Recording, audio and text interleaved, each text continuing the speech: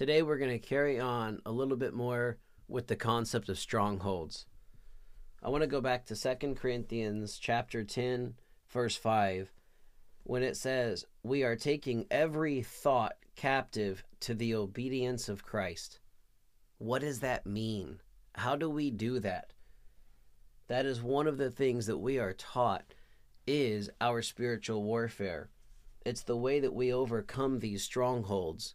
We have to learn what it means practically to take every thought captive to the obedience of Christ. I believe when we make the shift from simply doing things to asking ourselves, why do I do the things that I do?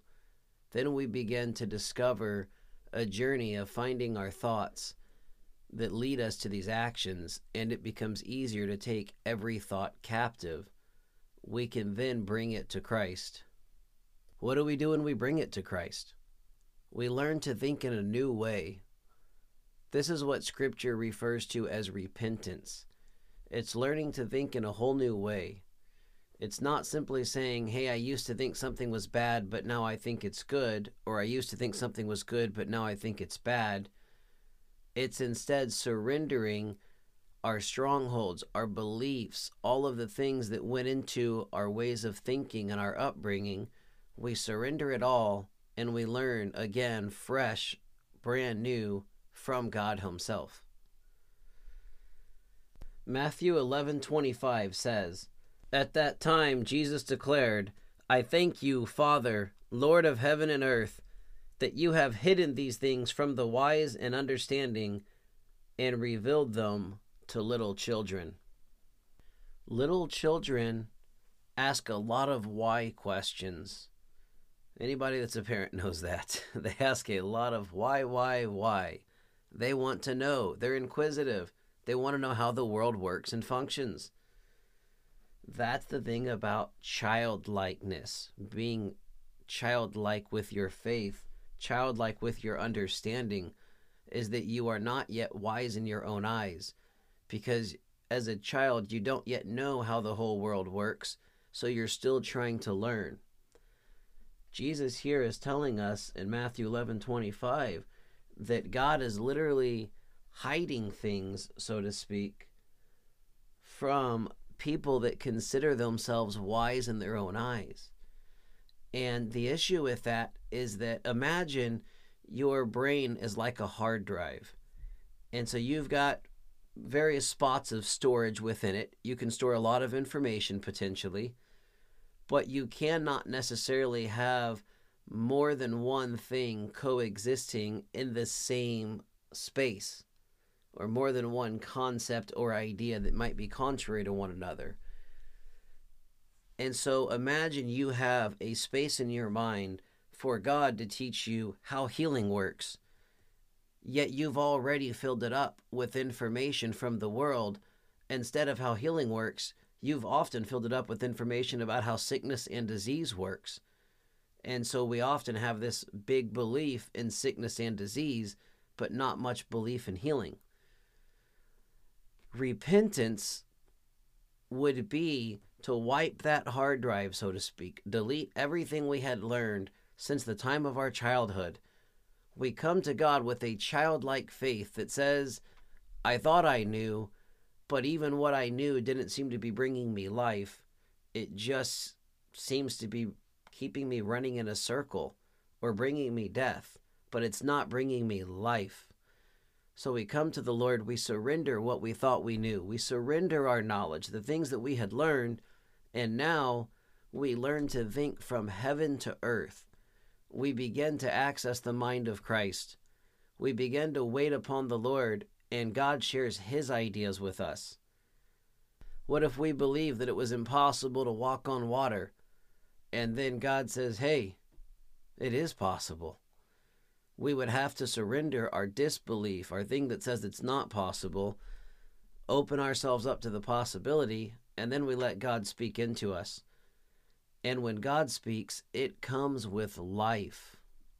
There's a scripture that says faith comes by hearing. When we hear God Himself speak to us, it comes with life. But we have to get out of our head the things and the thoughts that are in there as strongholds that prevent us from coming to God. Areas in which we are wise in our own eyes, where we think we know best how the world works, even though we are not the one who created the world. I want to talk a little bit more about the concept of what is commonly called repentance. I think this is a concept that's very misunderstood throughout much of the church and much of the world. And I think that was intentional. I think our current belief system is somewhat of a stronghold. So repentance is not just about changing your bad behavior to good behavior. That's what I was taught growing up. I was taught, hey, if you're doing a bad thing, just quit doing the bad thing and start doing the good thing. And that was what I was taught was repentance. And yet, thinking that way did not actually bring me freedom. It wasn't what Jesus refers to whenever he talks about repent, for the kingdom of heaven is at hand. When Jesus teaches repentance, when John the Baptist talks about repentance, repentance in the New Testament is about changing your worldviews and paradigms. It's really about what we were just talking about, surrendering the things that you have learned and learning fresh in a brand new way. Think about the fact that when Jesus came down to earth, he was raised in heaven, from heaven, and then he comes down to earth. He has this way of thinking, which is a very heavenly way of thinking, a kingdom of God mindset. And with his belief in the kingdom of God comes an empowerment where he sees the kingdom of God manifested. He sees healing going on around him.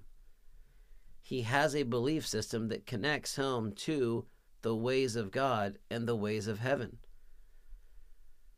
So we see Jesus walking the earth in Matthew, Mark, Luke, and John with this way of thinking that is so different than the way many of the people of his time were thinking.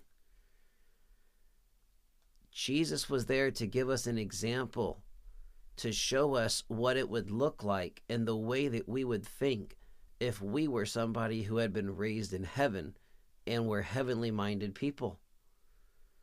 If we wanted to understand the kingdom of God, we would understand the thoughts, the paradigms, the worldviews of Jesus Christ. And that's actually something that we can gain whenever we read Scripture with the help of the Holy Spirit. We can begin to get ideas coming to us, showing us, hey, this is what Jesus believes. This is why Jesus would act like that. This is why he does the things that he does. When we begin to look at those kind of thoughts, it becomes easier for us to shift our belief from the ones that the world taught us to what Jesus teaches us. But how do we know when we have a thought that's a stronghold that has not yet been taken captive to the obedience of Christ? Especially if we're not thinking kind of people. Well, the first thing I would encourage you to do is pray. Ask God to help you become the kind of thinking person that learns to take your thoughts captive to the obedience of Christ. A second concept I'd like to introduce is from Graham Cook. He teaches this in his teaching called The Art of Thinking Brilliantly. But this fits in so perfectly with what we're doing. And the concept that Graham presents is he says it like this: every frustration is an opportunity for an upgrade. What that means is that every time you find yourself frustrated with something, that's an opportunity for you to come to God and say, Lord, what is it that is causing me to be frustrated right now? In the previous podcast, I did an example about clean house before we went out to dinner. And it was a frustrating thing to me. I don't know why. Well, I do now, but I didn't at the time. It was just a frustration. And after hearing this, every frustration is an opportunity for an upgrade, I realized that I could go to God and say, hey, why am I frustrated right now? And what I began to learn and realize is that nearly everything in life that frustrated me was simply an indication of an area in my mind where I had not yet been renewed to the knowledge of Christ. It was an area where I had not taken every thought captive and surrendered it. And so I would have belief systems where I was simply functioning out of the belief systems instead of stopping to examine the belief systems and see if they had yet been conformed to Christ. So that's just a little bit about what repentance is.